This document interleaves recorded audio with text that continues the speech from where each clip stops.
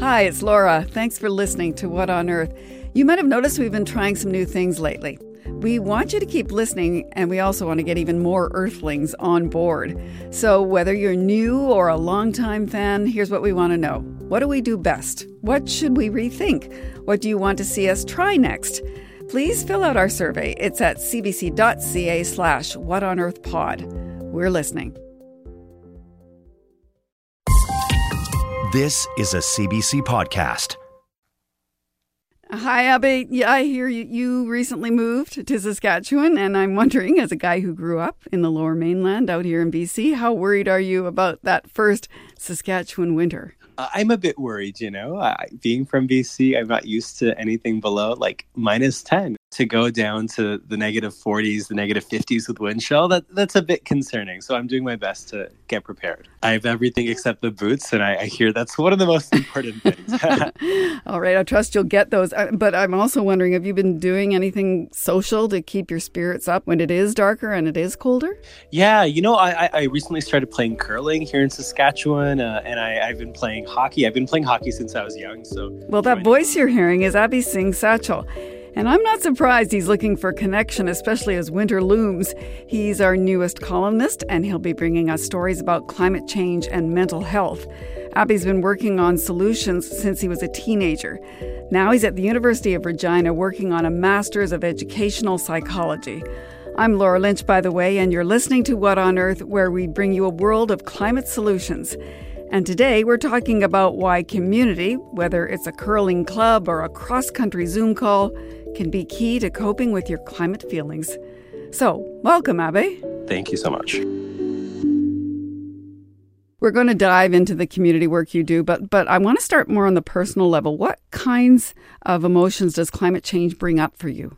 Climate change is such a big, ominous threat that sometimes it feels paralyzing. But I think for me, I'm sort of at a point now where I can go through cycles of sometimes anxiety and despair, but also cycles of hope and feeling opportunity. And so I think currently in this very moment today, I'm feeling a lot of opportunity. Like I feel like I know my place and that the work I'm doing feels meaningful. And that's a very empowering feeling. Okay, so you're studying to be a clinical psychologist. What's the range of climate feelings that you hear about from other people?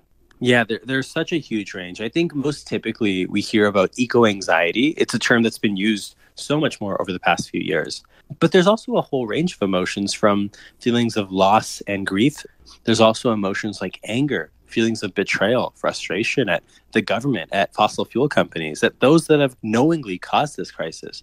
And then there's, I think, a whole other range of emotions, from sort of helplessness to apathy to denial, polarization that we see as a result of the climate crisis. And I think the final area of emotions that I often see is, again, that transition from the anxiety and the isolation to these broader notions of connectedness, of community, and feeling like you know your role in this broader fight. Well, that's excellent, because that's the next thing I wanted to ask you about, because it's not just about identifying people's personal feelings about climate change. Your work is about sharing experiences between people and communities. And all of it started with a trip you took to Nunavut in 2016. Tell me how that trip affected you. Yeah, when I was 14 years old, I had this incredible opportunity to travel to the Arctic. And coming back from this experience, I remember feeling all sorts of emotions. Like I was overwhelmed by learning about the climate crisis, but I was also inspired by learning from 50 Inuit youth on the Arctic expedition. And when they had told me about how climate change had been impacting their communities for the past decades, I realized that this is not something new. This is something that Indigenous communities across the world, and in Canada in particular, have been dealing with. And so I think coming back, I really wanted to share this sort of experience with my peers. Being in high school at the time, when I talked about climate change, the language of urgency and the language of justice wasn't where it's at today. And so I started a connection between students at my high school in Delta, BC, with a school in Inuvik in the Northwest Territories. As high school students, we talked about local impacts of climate change. We also talked about our emotions and mental health, but more than anything else, we became friends with one another. We talked about what we did for fun, what our families were like, what we did out on the land. And putting all that together, what we really saw was we were building empathy for one another. And so since then, we've sort of expanded that approach to schools across the country and around the world. And that's what Break the Divide is. But tell me why it's important to share those experiences and those feelings. Yeah, I think so often, especially young people, we can feel alone in our emotions. And in connecting with other people, maybe from a different community, it can lead to the sense of power, like you're not alone, but that you also have other people that have different ways of looking at things. And I think gaining inspiration from the ways that different communities take action can be so huge in terms of building momentum in yourself, in your own community to create change. I'm curious to know, you talked about the trip up north. I'm wondering if you could tell me the most surprising thing that you've learned. One of the conversations that really surprised a lot of us down in the south was when students in the north told us that because permafrost is melting unevenly, pipes beneath the surface are actually breaking. And so what climate change is to us, especially back in 2016 as like more of an abstract scientific concept, for the youth in the Arctic, it was an immediate thing that was impacting their entire community and their water supply. Another story that I think of is when youth in the Arctic talk to us about how because of melting sea ice and because it's so much more unpredictable now, elders can no longer go hunting for seal as consistently. And sometimes in March and April, when sea ice was historically very predictable and very sturdy at that time of year, it no longer is. And so sometimes elders are going out and becoming injured or not coming back at all. And so I think those very sort of clear stories connecting us with how climate change is impacting real communities was very surprising for us. More than anything else, I think it was a testament to how we aren't taught to connect with one another and we don't have that opportunity. The fact that like climate change has been impacting communities across this country for the past decades, yet in my high school education, I wasn't learning about it. That was shocking to me. And so I think it really goes to show how even though we are all now impacted by the climate crisis in so many different ways, we still often remain disconnected from the ways that it impacts our real lives and the ways that it impacts our emotions. Well, you're working on a new project with Break the Divide that is connecting pairs of high schools across Canada. Tell me how that kind of sharing leads to action. So the Climate Emotions program that we're launching in January is going to connect 7 pairs of high schools across the country with one another to facilitate conversation on climate change, mental health, community, and identity. And so, you might have a school in Saskatoon talking to a school in Halifax, or a school in Iqaluit talking to a school in Vancouver, or a school in Grand Prairie talking to a school in Winnipeg. I mean, I could go on forever. But, and we're actually recruiting schools for this program right now for high schools. Essentially, the theory of change really is that when the students in one location are able to recognize that students in another part of the country are also experiencing very real impacts of climate change, it builds a sense of community. And in learning about the ways that other communities have already been taking climate action, you're inspired to create change. So tell me how this happens. It's not like they're in a room and they can gather around the fire. Are they gathering around computer terminals in their respective places? Yeah, exactly. They're chatting through video calls, but we also have a lot of sort of programming within the classrooms themselves so that students actually go through a 4-month process of understanding their own ecological identity, understanding their community knowledge around a certain issue. I mean, every community, whether it's the South Asian community of Surrey, BC, or queer youth in Toronto, or like Inuit youth in the Arctic, right? Every community has a distinct way of thinking and looking at the world. And you're also organizing these climate cafes around the country in the new year. And for those, the goal is specifically not to talk about taking climate action. Can you explain that? Climate cafes are exactly that. They're a space to talk about climate change without having to talk about solutions. So often, many people feel like if they want to talk about climate change with other people, the immediate question is like, okay, well, what can I do? What can my company do? What is the government doing? But taking a step back and first of all, getting in touch with what's at stake here. Why are you concerned? Are you scared about losing your land? Are you scared about your farming being impacted? Are you scared for your children? And beginning by answering those questions and getting in touch with your actual emotions about climate change can be such a transformative process because it then allows us to see the pathway for change. Now, we heard from a listener recently with a question, and his name is Howard Kirkham. He's working with a group to help the small BC community of 100 Mile House better prepare for the mental health impacts of climate disasters like wildfires. And I just want you to listen to what he had to say. What can a community build in preparation for extreme events and for climate mental health distress? What types of community development strategies have proven to build social cohesion and then in turn enhance a climate mental health response that's more resilient than otherwise.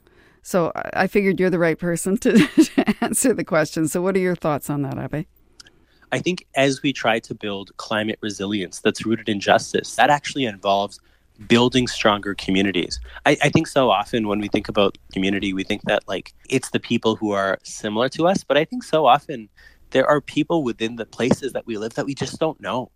And I think organizing things like climate cafes, things like events and town halls where people can come together and just get to know one another is actually such an important precursor to being prepared for natural disasters, because knowing who the people around you are and feeling comfortable with them, especially when they're different from you, I think is so huge to being able to be prepared.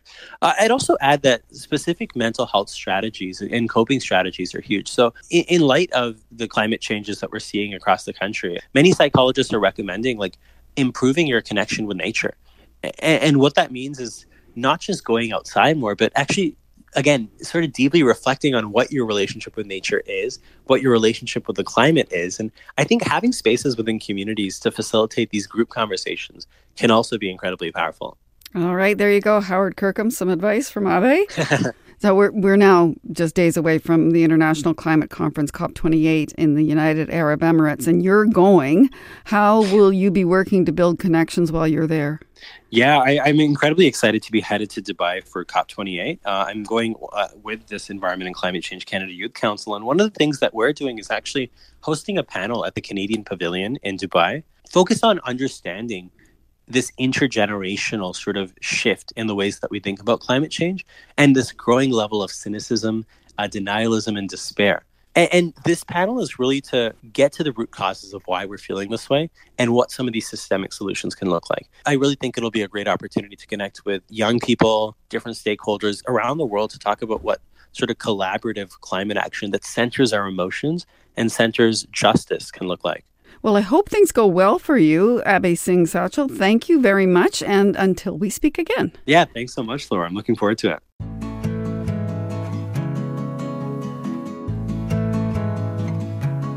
Now, you heard Abhay and I talking about his upcoming trip to Dubai, and we are going to be including coverage of the COP28 summit in Dubai in the coming weeks. We'll have a lot to talk about.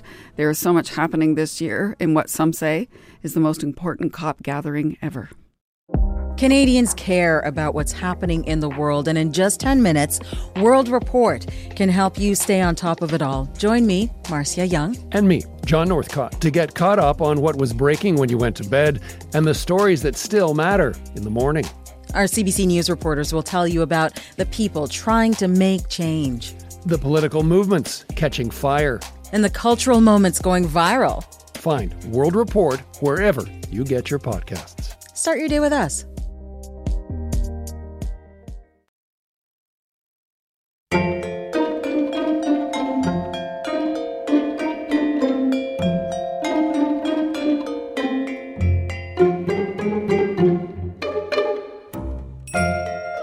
Kind of sounds like the holidays, right? It is holiday season, and shopping that goes with it is upon us.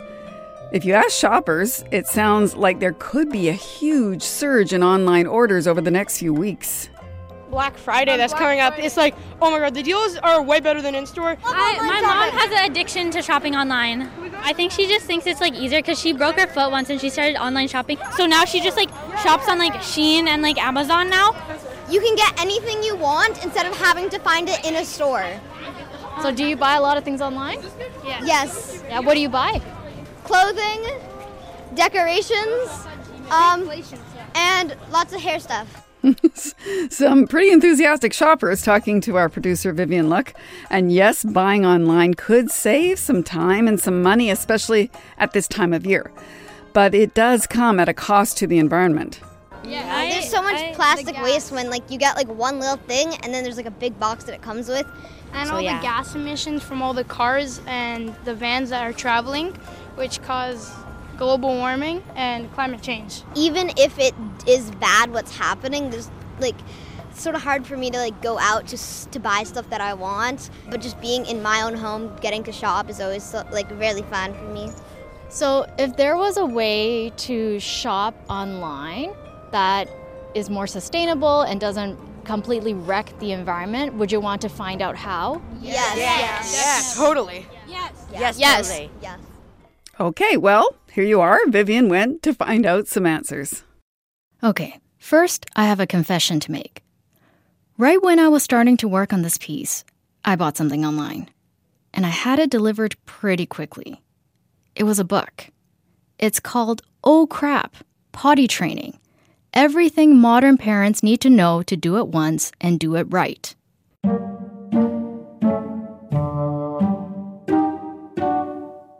A fellow parent swore by that book. And in my desperation, I clicked proceed to checkout rather than wait weeks for a copy from the library, or see if I can get a secondhand from a parent group, or head to my local bookstore to see if it's on the shelves. Did the book help? Not really. Did I need it right away? Also no. And was the way I made my online purchase just the worst for the environment? It really depends on how it's carried out. My name's Maddie Ewing, and I'm a consultant with Densky Energy and Climate Advisors. Maddie Ewing works on low-carbon transportation solutions, like fleet electrification, for example. Now, according to Canada's official National Greenhouse Gas Inventory, transportation makes up about 22% of our country's GHGs. A third of that is related to freight delivery. So with the way online shopping has surged since the COVID-19 pandemic, and with holiday shopping ramping up once again, well, you can imagine what all that's going to mean for carbon emissions. The good news is, changing how you shop online can reduce the impact and can even be greener than going to a store. So as opposed to seeing, 6 people or maybe even 60 people drive to their mall, we're instead seeing a single vehicle sort of make smaller trips to drop off those deliveries. That benefit of that consolidation and one vehicle performing that route over multiple individuals performing it becomes greater. The key word, if you caught it just now, is consolidation, meaning you can cut down on emissions if delivery vehicles are packed with as many orders as possible. That way, drivers can make as many drop-offs as they can over the shortest distance. Plus, there would be fewer trucks and vans on the road. As the shopper, Maddie says you can help make that happen by grouping your orders. Are there other items that you're going to need from that retailer in the near future? And can you actually hold off on hitting checkout until you've consolidated a bigger order from that particular retailer? When all your items are in one parcel, there is less packaging waste. And ideally, everything can be delivered in a single trip. The other thing you can do is be patient. Who can blame people for wanting to get things done quickly, and especially at last minute and trying to get deals? But the speed at which we expect things or would like things to show up, it increases the greenhouse gases that might otherwise have been less. That's Jackie Dawson, an associate professor at the University of Ottawa and the Canada Research Chair in Environment, Society and Policy. She says that when packages have to be delivered within a day or two, things might have to be flown to a warehouse before they're loaded onto a delivery truck. 90% of everything moves around the world by ship, but when things have to get moved around the world by plane quickly, the greenhouse gas emissions are thousands of times higher. But even if air travel isn't needed, fast shipping forces delivery trucks to meet deadlines by delivering to fewer customers at a time. Then they have to make multiple trips and drive longer distances, all of which generates more emissions. So if you want to be more eco-friendly, choose slower delivery options. And before you hit checkout, Jackie suggests you hit the pause button first. The advice I try to give myself is, give myself a lead up so that I'm not buying things at the last minute, or maybe also not buying things that I don't need. And a sale is only a sale if you actually need the item that you're purchasing. Okay, so you've given yourself some time to figure out what you actually need, and you've waited at least until the end of the week for your shopping cart to fill up, and you're choosing a slower delivery option. Here's one more piece of advice from Jackie and Maddie that is less about how you shop, but where you shop. Pick an online retailer whose sustainability goals align with yours. Maybe it's the way their products are made or packaged, or it's their return policies. Jackie likes Etsy, for example. And with Maddie, she likes any retailer whose delivery fleets are making the shift to zero-emission vehicles. Personally, I'm in Toronto, and I've been super, super excited to see some of the FedEx Bright Drop delivery vans travel around the streets of my neighborhood here. And similarly, I've seen some of the cargo bikes dropping off deliveries in different neighborhoods too. And so if you can go with companies that are starting to use those lower emitting modes of travel, that would be a more impactful way of moving forward.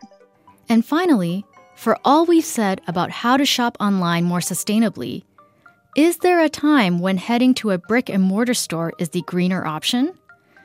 The answer is nuanced, but essentially, yes. Once again, Maddie says it largely depends on how you make that trip to the store. Think about, could I actually buy this item in person by walking to a store nearby me, or biking, or potentially like on my transit ride home from work? And if that's the case, maybe you opt to stop by in person to buy that particular item instead of ordering it online. For What on Earth, I'm Vivian Luck. Thanks, Vivian. If you have a climate dilemma in your life, let us know, and we will try to answer it for you. Our email is earth@cbc.ca. So recently we heard from Brendan Haley with Efficiency Canada, and we chatted partly about his climate-friendly Halloween costume. He dressed up as a heat pump, and Brendan shared his thoughts about how and when those systems can cut home heating costs and actually help the climate. And Rachel Sanders is here with your responses to that. Hi, Rachel. Hey, Laura. Yeah, we called that episode Heat Pumps Are So Hot Right Now. And judging by all the email we got, we were right. This subject really gets people fired up. Did you say? Come on. You didn't say that. Okay, yeah. You went there. I tell you that one of the most exciting things we learned is that Brendan isn't the only one who dresses up as a heat pump. Sarah Lazarevich with the U.S. nonprofit Rewiring America got in touch to say she created a character called Mr. Heat Pump. Have a listen to a little bit of this YouTube video. I'm here today because no one knows what a heat pump is. I got to talk to the Senate, the White House, and people on the street to get the word out. Because I can run on electricity, get the fossil fuels out of your house, and cut your bills all at the same time. Do you know what I am? A big box. Yeah, I thought you were washing machine. You thought I was washing machine? You do cooling as well as I do. I'm a magic box, you know? This is such a fun video. You can see this guy with the box with the fan on the front of it, and he's on the lawns in front of the Congress building talking to people. He goes and chats with senators. He rides the subway. He even visits the White House. You can see that whole video if you search Mr. Heat Pump Goes to Washington on YouTube. And I love his costume. He has a fan on the front that even spins. And Sarah actually says she dresses up as a heat pump as well. She thinks it's one of the most effective ways to get the word out about them. So are you going to dress up any? I think I better. Yeah. I think I need to start constructing my costume. Okay. Who knew? Yeah. Who knew there were so many heat pump costumes out there? Not me, but Laura, we got emails about heat pumps from people here in Canada as well. Denis Palmer wrote to us from Ranborough, Quebec, to say he installed a heat pump just over a year ago. Previously, he was using wood heat with backup electrical panels in his house, and he said, I expected that the heat pump would serve us well in autumn and spring, but that we would fall back on wood from December through March. Not so, to our surprise. We had one morning at minus 29 degrees last winter when the heat pump wouldn't work. We lit the stove for a couple of hours, then the heat pump kicked in, and we had smooth heating the rest of the winter. Scott Moe ought to give it a try. Scott Moe, yes. Denis is talking about Saskatchewan Premier Scott Moe, who has said that heat pumps don't work well in his province when it gets below minus 25 degrees. Exactly. And Brendan Haley said electric or natural gas backup systems can be a solution to that problem. But listener Denis Palmer said, I still have all of last year's wood for backup, and our electricity bill actually dropped. We haven't used the other heaters. Needless to say, we are happy with our decision. Just sorry we took so long to make it. Well, that is good news, although it is worth noting that heat pumps are not going to be the most affordable option for everyone right now. It depends on a few things: how cold it gets, how much oil and gas costs where you live, and there's some uncertainty bubbling up right now about what kind of rebates are going to be available to people over time. So, as Brendan Haley said, the first step is insulation and ceiling leaks in your house where heat can escape. So here is another email. Blaze Salmon from Shawnigan Lake, BC said, interesting segment, but quite incomplete on the climate impacts of heat pumps. There was no mention of refrigerants at all. As you probably know, refrigerants are responsible for 10 to 12% of global warming. Yes, refrigerants are an issue. Thanks for flagging that, Blaze. Efficiency Canada says most heat pumps in Canada currently do contain higher global warming potential refrigerants, but it says the emissions savings from heat pumps are still positive. And the International Energy Agency agrees. It says heat pumps can reduce greenhouse gas emissions by between 20 and 80% compared with a gas boiler. Efficiency Canada also says we're starting to see less harmful refrigerants gain traction, and Canada has committed to using those lower impact refrigerants. But they say also that we're falling behind the US and Europe on this issue, so there's still a lot of work to do. Lots of thoughtful responses from our great listeners as usual, and thanks, Rachel, for bringing them to us. Thank you, Laura. And thanks to everyone who wrote in. You can always write to us about anything you hear on the show, earth@cbc.ca.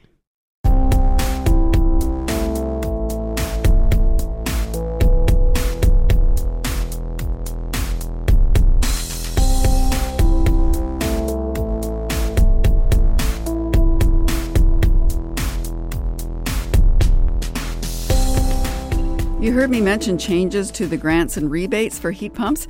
It seems Ottawa is running out of money for its Greener Home Grants program. Natural Resources Minister Jonathan Wilkinson says it's been so successful, there's uncertainty about just how long it will continue. And some stakeholders say they've been told it will end in March of 2024. They're not happy about it. For those considering retrofits, it means some uncertainty. But if you get your application in by March, you will still be eligible, though there are many complaints about lengthy waits.